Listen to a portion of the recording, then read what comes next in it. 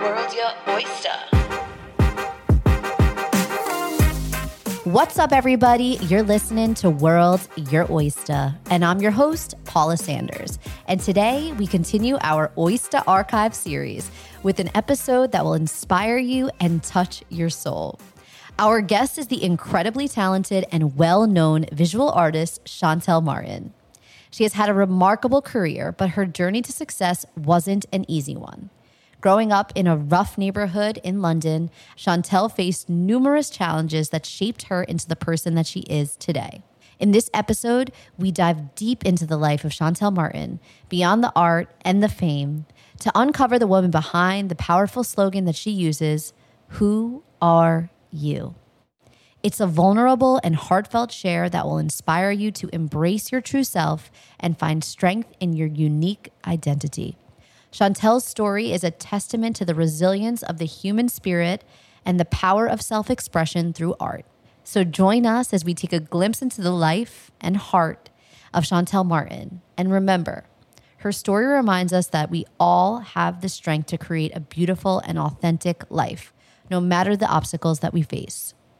This is a profound and moving episode that we are truly honored to share with you again. Shantell, thank you so much for being a part of our story here at World's Your Oyster. Monica and I are honored to call you a friend, and I hope that we get to see you soon. This was such a special one. I know that I've told you this, but I was so nervous to interview you. It's the only episode that I froze during and had absolutely nothing to say. So kudos to you for being the number one person to scare me. But I'm so happy that we did this, and we're sending you big love and lots of hugs. Everybody, enjoy the episode. Bye-bye. Welcome to World Your Oyster. Welcome. Thank you so much for having me. Thank you for joining us. Such an incredible view. It's nice. We're all feeling very inspired by what's happening here. Sadly, you can't see it, but it's a beautiful sunset here in New York City. And it's very chill. I kind of like this evening session vibe that we have. We usually record on the weekends on Sundays, and it's like, hi, this is beautiful, like calm energy. It feels like a Friday evening, but it's only Wednesday. It does. It does. Well, before we start, I really want to set an intention for this episode because I feel that everything that you do is filled with such intention. So before we start, we really hope that we can have a wonderful conversation with you and pull some things out that maybe you haven't talked about before. We really hope to leave our listeners feeling inspired and to continue to push and look inside of themselves to figure out who they are. And I'd be lying if I didn't say I was quite nervous to interview you. But as I started to write down your questions, I remembered a couple of months back sitting in a dark room in New York City with you and about 50 other people. And it was a stage, a spotlight, a keyboard, and you were about to perform. And you looked up and you said that you were nervous.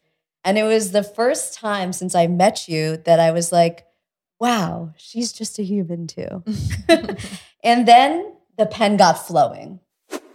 I wanted to start this conversation a different way, but then I spoke with Monica and she said, you know what? I think that we should first start by asking Shantell, who are you?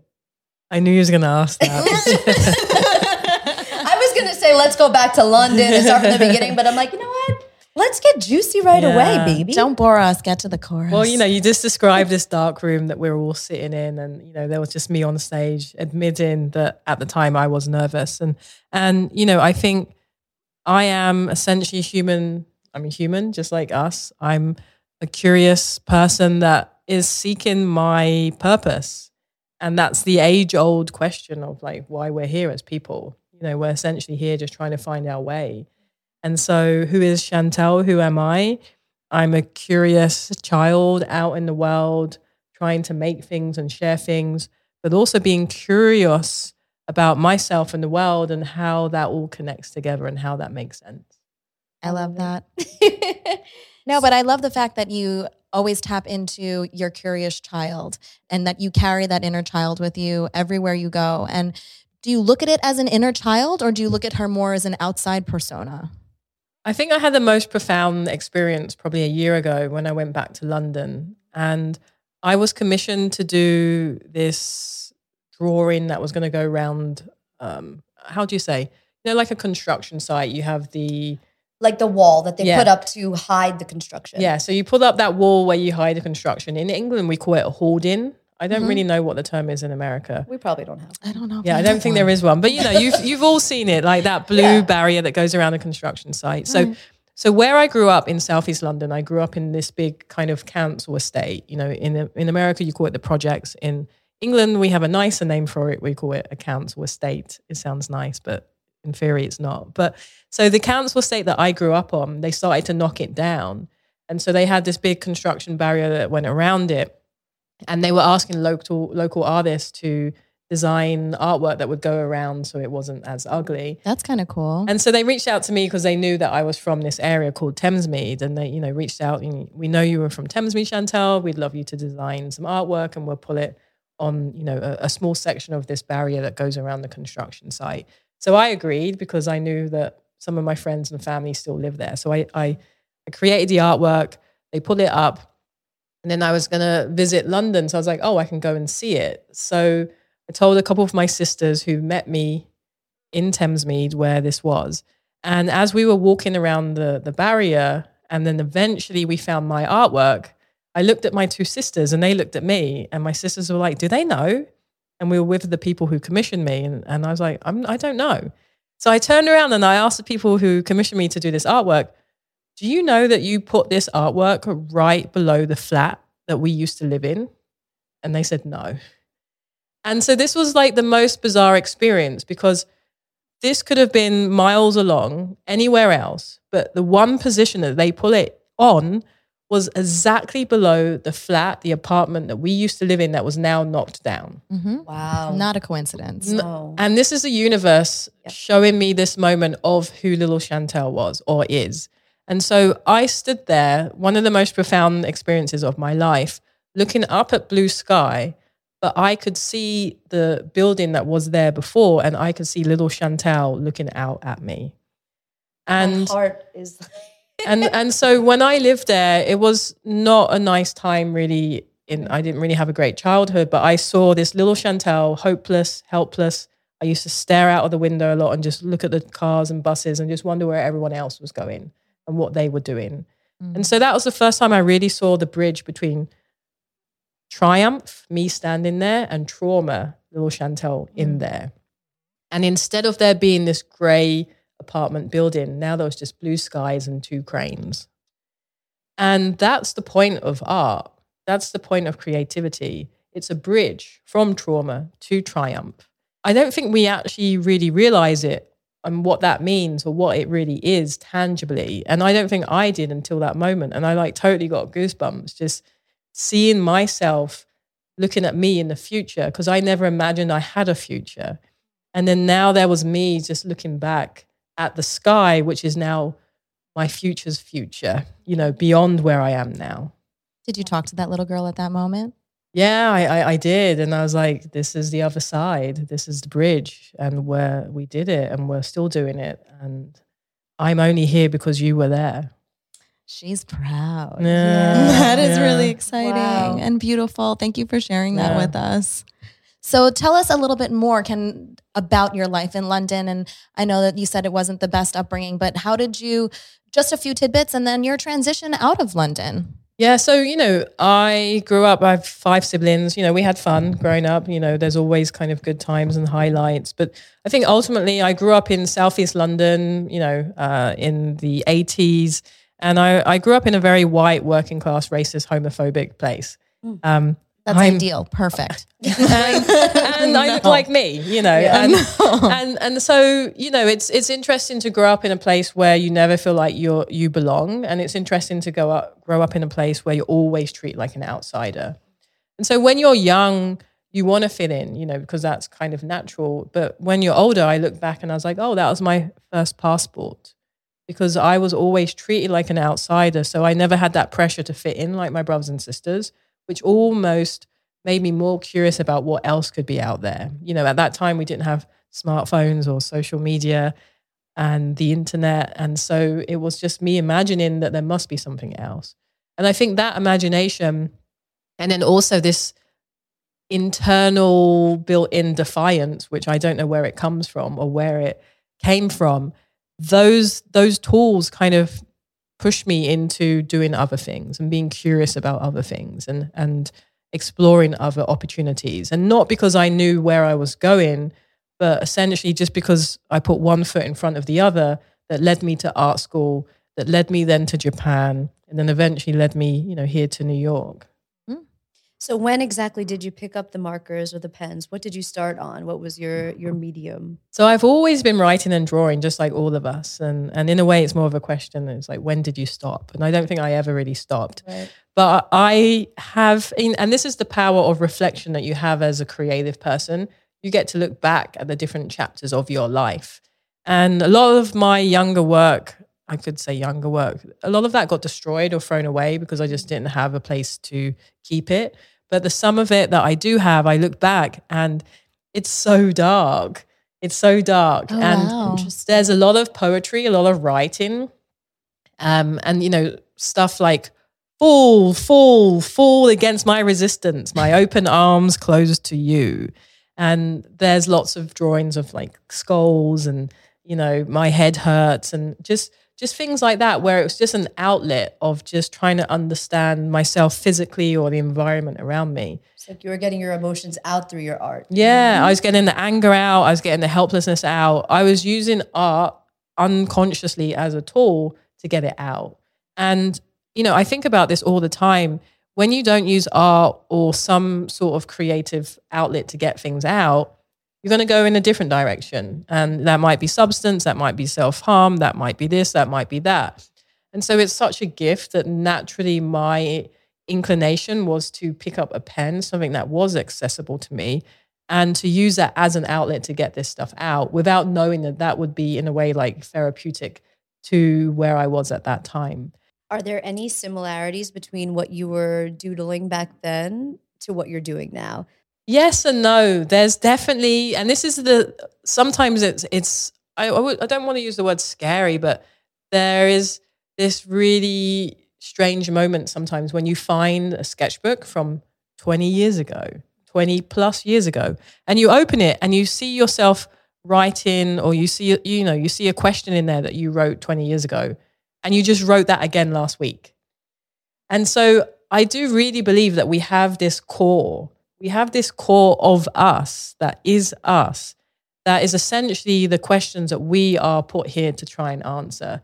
And even though we think that those questions that we are coming up with now, or the work that I'm doing now, or the things that I'm thinking about now are new, they're not. They've always been there. And maybe it's just the confidence or the medium or the industry in how I'm trying to answer that. That's what changes. Were you ever drawn to travel or visit a place that you just had no idea? Like it was like a spur of the moment type of a thing. And then when you got there, you were like, shoot, this feels like home. So I was obsessed with Japan. And this happened because in 1999, I met my first friend who was from Japan. And at that time, Japan seemed like the furthest place I could ever imagine existing. I never really knew where it was. I just knew it was a really long plane ride away, and they looked different and they ate different food and it smelled different and all these sorts of things. And so when I finally was like, okay, well, I want to go there. When I first went to Japan in, I think, the year 2000, I had a really surreal situation where I was on the subway and I was like, I've been here before. And then I realized that I had all these dreams that were in Japan. And it's such a surreal situation to be on a subway system in Tokyo and be like, I know this.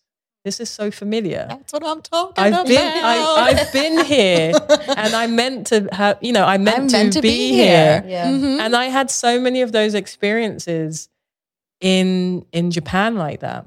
And now you spend a lot of time in jazz clubs, correct? While you're there, experimenting with music and your drawings. So when I first moved to Japan, I didn't draw for a long time because I was so, I don't know what the right word is, but I was so dismayed by leaving art school and realizing I would never get a job doing art, or that's how I felt at the time.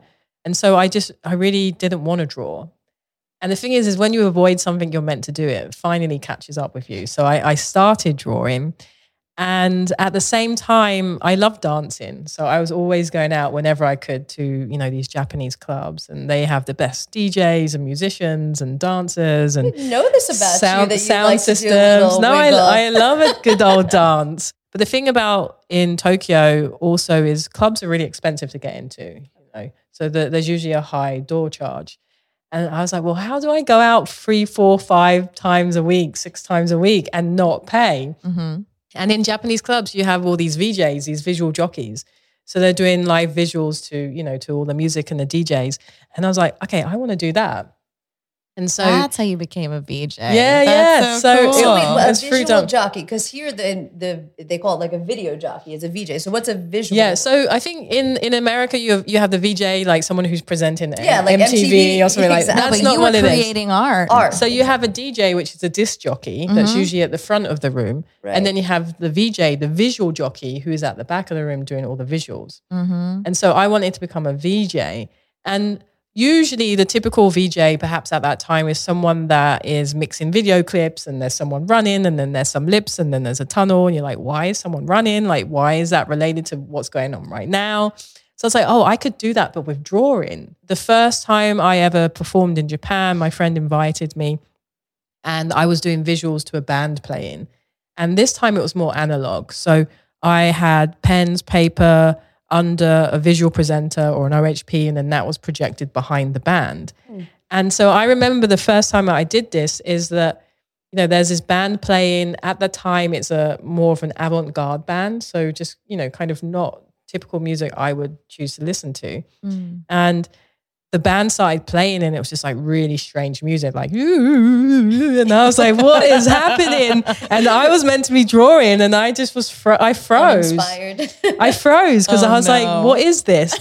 But this was like a really pivotal point in my life or my career, because when I froze, nothing happened on the screen. The screen was blank because it was my role, my charge to create the visuals. Mm-hmm. And I realized I was in my head. And so when I realized I was in my head, I realized I had to get out of it and in my body. And so that's when I just started drawing and just started moving my hands and started just to really be in that moment, be in that space. And I put myself in a position where I understood that I couldn't hesitate. I couldn't be insecure. I couldn't be anyone else but myself in that moment. And that really is the foundation of my whole career now as an artist. Putting myself in a position where there's no time to think, hesitate, overplan, be insecure, or be anyone else but yourself. And then now fast forward, I did that for 4 or 5 years in Japan, doing visuals to Japanese avant-garde musicians and Bluto dancers. And then on the other hand, very digitally in Japanese mega clubs to thousands of people. So thousands of people would be dancing, and I'm drawing on my Wacom tablet. And sometimes I alpha and beta tested, the Wacom tablets. I tested the first Bluetooth ones, and I tested them I created like a drum strap for my drawing tablet. And then I would walk into the middle of a crowd of thousands of people dancing, and I'd be drawing. And those drawings would be on the projector screens around the venue. And then if the crowd was going, woo, I would write woo, and then zoom in and zoom out and move that around. Does and then any of that art get saved, or does it kind of go at the end of the night? There's little bits here and there, but my idea at that time was I didn't want to be precious over the saving of the work, because then it's not about the experience, it's Right. about the result. And so in a way, 5 years of my life and career don't exist physically in a way that we can rewatch it or re-experience it, but it exists in the memories of people that were there. So why do you leave, and when do you leave Japan? I literally woke up one day and I was like, I'm ready. And it's weird how things like that work. I was there and I put in all this time, and I had a friend based there, and I worked there, and I was ready. What steps did you take to get yourself moving? At that time when I had this epiphany that I should be leaving, I met a couple of people from Boston that were visiting New York. Boston. Boston. Boston. And they said, you should come visit us. I was like, okay. Do you have a couch? Perfect. And how long can I stay? Yes, exactly. And so I went and I stayed on their couch. Genius. Yes. And anyone that goes to, not so much Boston, but anyone that goes to Boston, then New York for a vacation, which that was at the time, you love it. Right. And I went to New York in 2008 for the first time. And I was like, oh my God, I love this place. I think I'm going to move here. And so I packed my bags and I flew to New York. And before I did that, I found an immigration lawyer. I got an artist visa. Then I came to New York and slept on their couch at Greenwich and Rector down the road. 2008, one of the worst times to move to a different economy or a different country. So where are you doing your art at this time? Do you have a studio? And what exactly are you doing? Because you practice in so many different mediums. So my art at that time when I moved was, essentially I bought some canvases and set them up in my friend's living room. God bless your friend. And actually one of these friends has one of these pieces that I made up on his wall. And so we're looking at it because now it's kind of a time capsule. And I was drawing in much more detail at that time. So, there's people in there and places and things, and it kind of tells a story at that time. I was also using whatever was around me. So I was drawing on people. I was drawing on cars. I was creating little pop-ups. And I was essentially using whatever I had access to. And so before I almost gave up and moved away, I realized that New York was being hard on me and for me because I naively just thought things would work out. And when you naively think things will work out, is because you're playing the if game. And I talk about this a lot. The if game is when I come to New York and I'm like, well, if I had a studio, if I had a mentor, if I had money, if I had a gallery, or if I had lots of money, or if I had this, if I had that, then I would be okay. Right. And then that's a game. That's a game that you cannot win. And so when you realize that you're playing the if game, you're like, well, what do I have? Okay, I have my friend's couch, my friend's living room. Forces you to get scrappy and resourceful. Yeah, I have this, I have that, I have that. And then you start to utilize whatever is around you. And I think if you look back at my career in New York, you see that that's kind of the trajectory of it. I started to draw on my bedroom walls and I would share it. I'd share pictures on Facebook or wherever of like, I'm drawing on my walls. And then eventually someone reached out and said, oh, Shantell, we saw, that you're drawing on your walls. Our editor would love to write a story about it. And they're like, great. And then they're like, okay, it's going to be in this little publication called the New York Times. You're like, great. And then they're like, oh, they love it so much, they're going to make it the cover of the Home and Garden section. You're like, okay, great. And then they're like, well, they love it so much, they're going to make it 2-page spread. Well, it seems like you're constantly throwing yourself outside of your comfort zone in everything that you do. And I want to discuss a little bit, I want to go into your music, but first I want to talk a little bit about the relationship with the ballet and how that kind of came about. Because that began, 3 or 4 years ago for you? First with American Ballet Theater? With New York City Ballet, I did the artist series. I was the 7th artist, I believe, and mine was in 2019. And so, in 2018, the ballet approached me and said, we've seen your work. We saw the museum show you had at Albright Knox. We saw the global collection you had with Puma. We saw this, we saw that. We'd love to work with you. And so, I ended up taking over the Lincoln Center, the Promenade. And before I did that, I interviewed, I think, over 20 dancers and asked them, why they do what they do. Yeah. And where the dance begins and where do they end, and what will they do when they retire.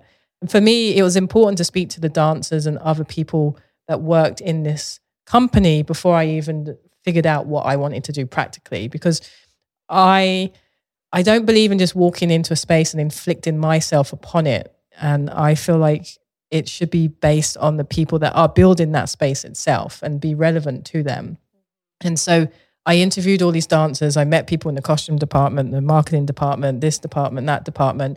And then from that those words and conversations inspired all of the work. And so I took over the floor and did these drawings based on those conversations. And then I went to the theater and watched them rehearse and created over 30 of these I don't know how to call it, like choreographic drawings, which were all displayed. And then I opened up the artist series evenings with performances on stage. So one night I opened up with a drawing performance.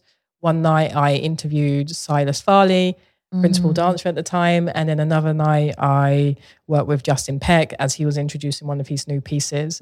And so that was also nice because I think people are not also used to seeing an artist on stage, presenting, talking, opening, connecting, conversing. And I wanted to show that side of what an artist can be. And I was really proud of that work. It looked amazing. And you know, I'd walked past the Lincoln Center so many times. So to see my work and my words outside of it and on it and in it and throughout it was really incredible. Coincidentally, I'd also met probably around the same time Miko Nishin, who's the artistic director of the Boston Ballet. And Miko, you know, found me after a presentation I gave and was like, we have to work with you somehow. Cool. And so I ended up hosting or emceeing one of the nights at the Boston Ballet for an event they have called Choreographer. And Miko was also like, we want to work with you somehow and perhaps have you work with a choreographer and, create like a really beautiful, kind of piece. Mm-hmm. And then after I did the New York City Ballet, Miko was like, no, we can do better than that. You can create your own dance.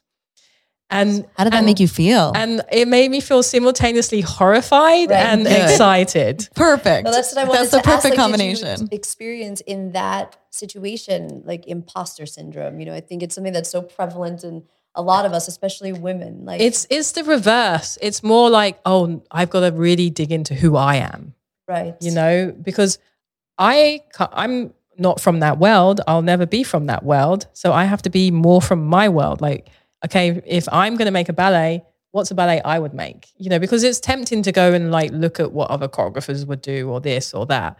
But I haven't spent a lifetime in dance. Mm-hmm. And you want to respect their art as well, right? Well, I want us to find a common language where we meet in the middle.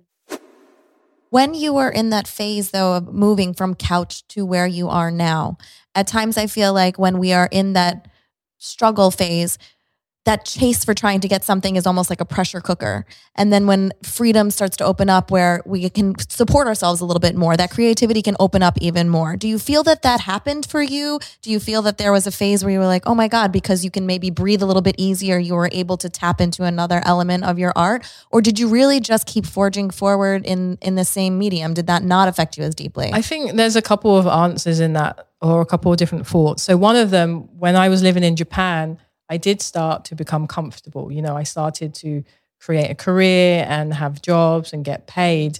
And it did the opposite. With that comfortability, I was uncomfortable with it. I was uncomfortable being able to pay rent. I was uncomfortable knowing that I had projects. I was uncomfortable with maybe this idea of being successful because I never experienced that before. And sometimes the struggle is what is comfortable. Because in struggle, there is ease. If I'm struggling, the only thing I have to be concerned about is struggling. Mm-hmm. If I'm comfortable, now I actually have to think about my place in the world and what I do with it. Mm-hmm. And so I think, coming to America and like having some successes and becoming more comfortable, you have to dig in deeper to find more and more ways to be uncomfortable. Otherwise, you creatively flatline. So you need to be uncomfortable. You need to be vulnerable. You need to be struggling. Otherwise, you're not growing. Right. And I've kind of lost my other kind of thought on that. But I think I wanted to say is I'm so happy that I started my career in Japan. Japan is a culture that is craft-based, where you literally see people trying to master something over generations. And so in this idea of mastery, I asked myself when I first moved to Japan, what is something that I could master in this lifetime? Okay, this idea of a line. Doesn't matter how bodily abled you are, everyone on the planet can create a line. Okay, so if I can create a line and that line is recognizably mine, have I not mastered something in this lifetime? If I work towards that, something that is so simple but profound. And so I think there was this ingrainment in me in this sense of I'm taking my time because I have a lifetime. So coming to America, I've never been in a rush. I've been taking my time because if I master that now, then what's the point in this lifetime of trying to master something? I think we wanted to brush a little bit on some of the collaborations that you've done because it seems they've been an integral part of your career. So how do you go about picking and choosing the ones that I think you brushed on it a little bit. I think you do what's authentic to you, but how do they typically come to you? And in the past, I've tried to go to brands that I want to work with and be like, hi, I'm an artist. I'm a big fan of your brand. And, I love it. this? I've been using your brand for years. And the reaction you get is so patronizing or, oh, have you collaborated before? That's so annoying. Have you ever done that before? It's like, who cares? Why don't we be the first one? I hate that. Do you know? You can't have to be going through that now. Basically, like, do you know what? Yeah, if they don't know you, I can't assume everyone knows my work, and sometimes they don't. And the way you get treated is so bad, because if they don't know who you are, they don't care who you are, and that's still very true. So the projects and the people I have collaborated with, it's because they've come to me. Okay. So when they're coming to you, you don't have to sell yourself. They're selling themselves to you. And at that point, I have a little bit of a mental checklist. Okay, ethically and morally, do they align with where I'm coming from? Is this something that will challenge me and myself? Is it something that will expose my message to a different demographic? Is it something that I can't make by myself? Is it something that I have the bandwidth to do?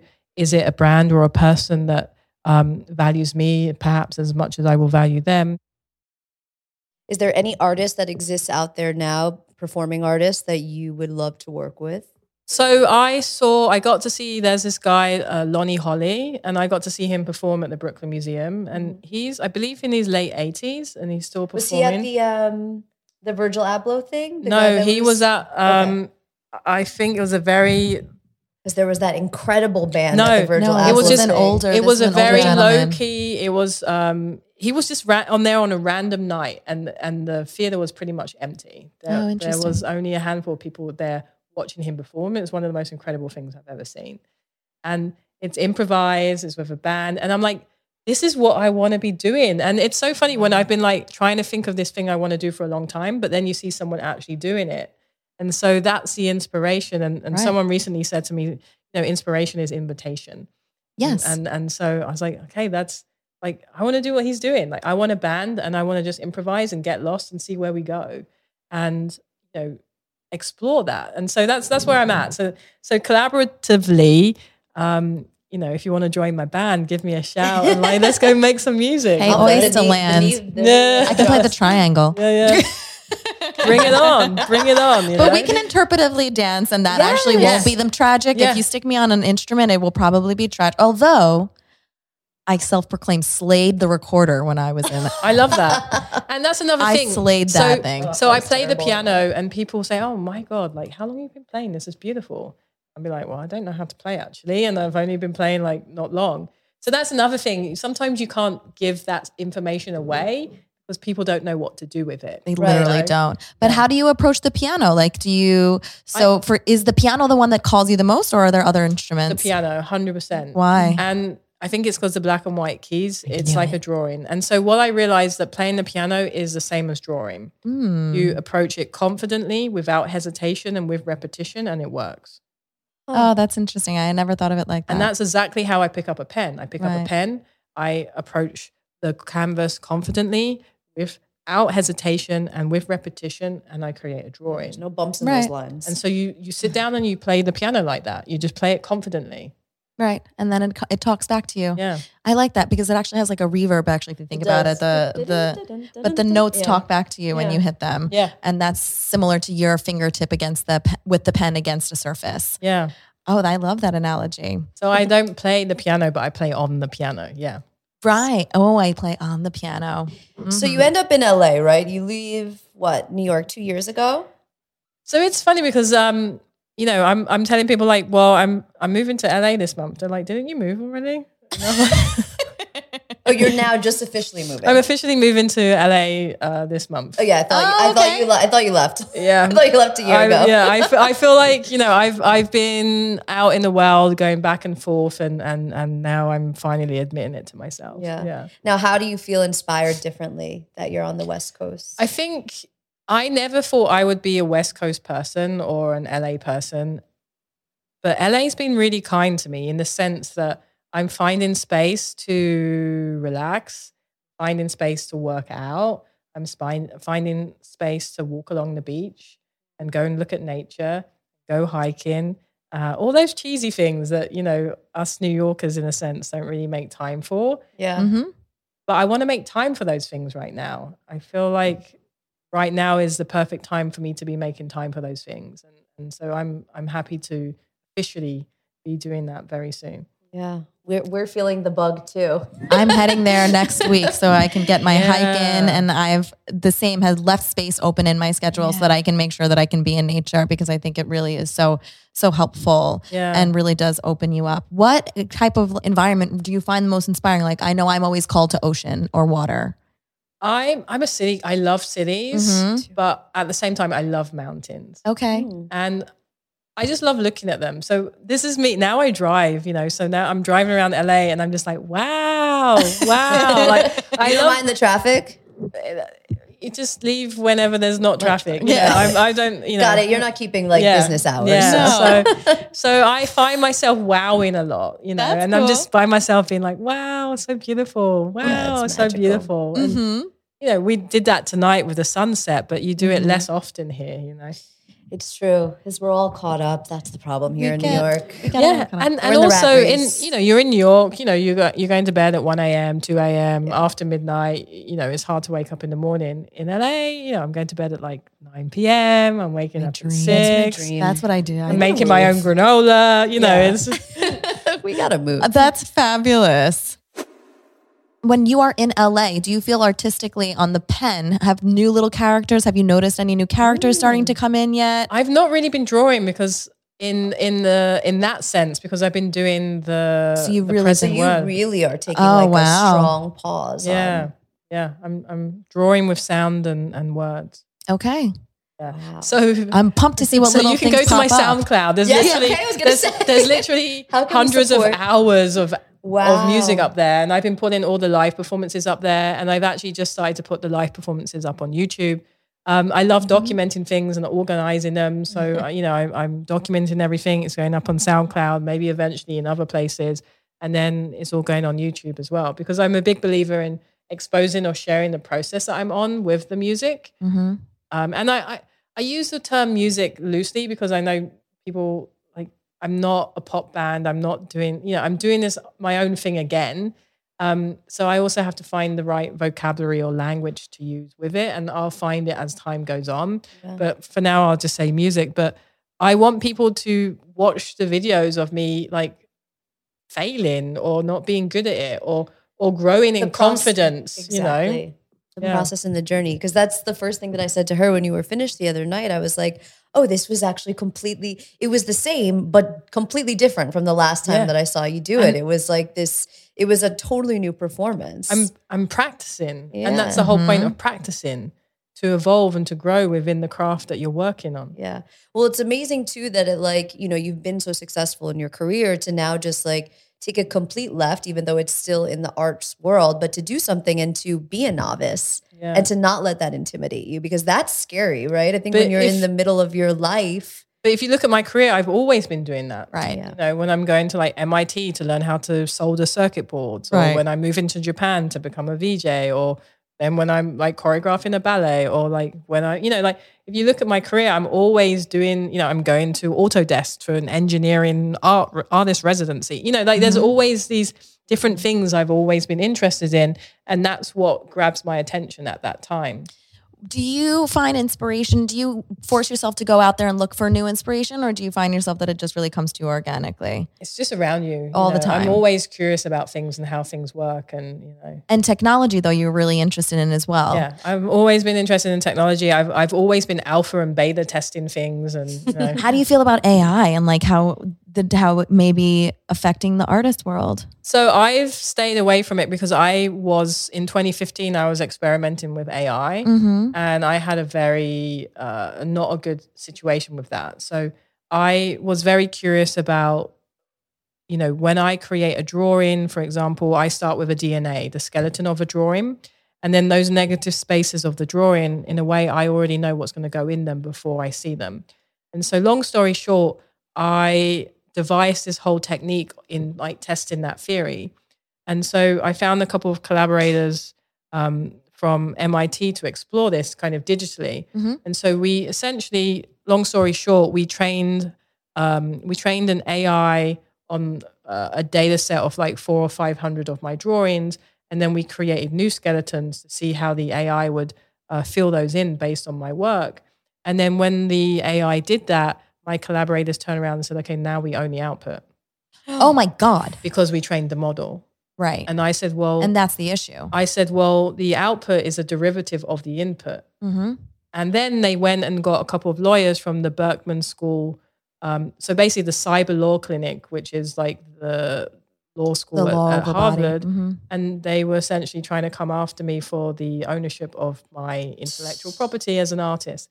And so at that time, 2015, AI was not as advanced as it is now, but still there was this, there wasn't precedent set in who is the owner of something that has been trained on a model or of a data set. Mm-hmm. So they were trying to use me, this is my kind of opinion, they were trying to use me at that time to set precedent in this AI ownership. And so I kind of totally retreated from that and from AI and kind of put these warnings out on the internet with regard to this project and says, be very wary of who your collaborators are and what their intention is, because it's not about the machine, it's about the intentions behind the human that's controlling those machines. Right. And so, fast forward a few years on, I'm like, I'm okay. The only way I would use AI is I have complete ownership over the output and the input and the model, and so that it's kind of it's all in-house in that sense, because I've been a huge collaborator. I have friends that I've collaborated with over 20 years and no one's ever seen that work. We meet, we collaborate, and that's just how we communicate. And I have a number of friends like that. I think in this case, people are a little bit younger and a little hungrier and, willing to kind of step on the toes of other people's lifetimes of work. Mm-hmm. And I think, with any tools that we create, it's just about the intention of the people that are controlling those tools. I completely agree with you on that as well. Yeah. Shantell, do you have anything else that you want to add? Do you have any other questions, Paula? I meant to ask I actually you. do want to ask you a little about your personal style. Yeah, that's right. I knew she had something else to talk about. I'm like, do I have one? Oh my gosh, see, no, because I feel like you always look so cool. And I know that it takes effort to look effortlessly cool and chic. So I wanted to know, do you have a relationship with fashion? And if so, what is it? Because I feel like you can have some sick fashion collaborations. I think you could make this. You can have this. Yeah, dress this dress should is be totally. yours. I agree. I don't know. I feel like I've just been dressing the same since I was a child, and sometimes I feel like You dressed like this as a kid. Well, like comfortable. I'm in a t-shirt and essentially I'm in t-shirt and comfy pants. And she's got a comb in her hair. She's so cool. And I've had a comb in my hair for like 20 plus years. So what made you fleece that comb one day? You were just like, it's a little comfort blanket. I did this over 20 years ago. It's just been there forever. But I dress very comfortably, mostly t-shirts and shorts and pants. And I had a uniform for like forever. My white Oxford drawn on shirts and black pants and stuff. And I recently kind of stopped wearing my uniform. Mm-hmm. But I kind of love fashion. I like to have a uniform. I also just wear whatever I'm comfortable in, and I don't overthink it. well, you're doing a good job. Oh, well, I appreciate that. I was hoping to get this big, elaborate. I've always had this love. I mean, you have cool jewelry. I've seen you in some cool, chunky necklaces. Yeah, I feel it's just things and people that come across my life that are wear this or try this, and if I like it, I say yes, and if I don't, I say no, and I just keep it simple. And I think that's it. If you delve into me, it's like that simplicity and comfortability mixed with some overthinking sometimes, in a creative way. It's really beautiful to see how you speak, and I consistently see that young girl in you who is just shining really brightly. And I personally see her right here. I just see her here on your chest as you walk through space. And it's really beautiful because I can see you talking to each other and presenting together, if that makes sense. And is that something that you feel that's just an inspiration? It's how I've... Right from when she met right you from yesterday. when I met you yesterday. I have to be honest. I saw her in I saw her little child right here with her, and the two of them just hanging out. I've always felt like a big kid, and so maybe that's why. That's why, and that makes sense. And that's how you've kept your creativity, is by keeping in touch with that young girl. And that's why it is so fun. Mm-hmm. Yeah. This has been fun. This is so thank you so awesome. much. So SoundCloud is where we're going. Yeah, go these to days. SoundCloud, we're SoundCloud. going next. Shantell also just released a font. It's called Shantell Sans, and it's with Google Fonts. It's free. It's open source. You can get it everywhere and anywhere. Mm-hmm. But before we go, we have some quick fire questions. We're gonna have some fun. Okay. Yeah, We're okay. gonna lighten things up. We get spicy.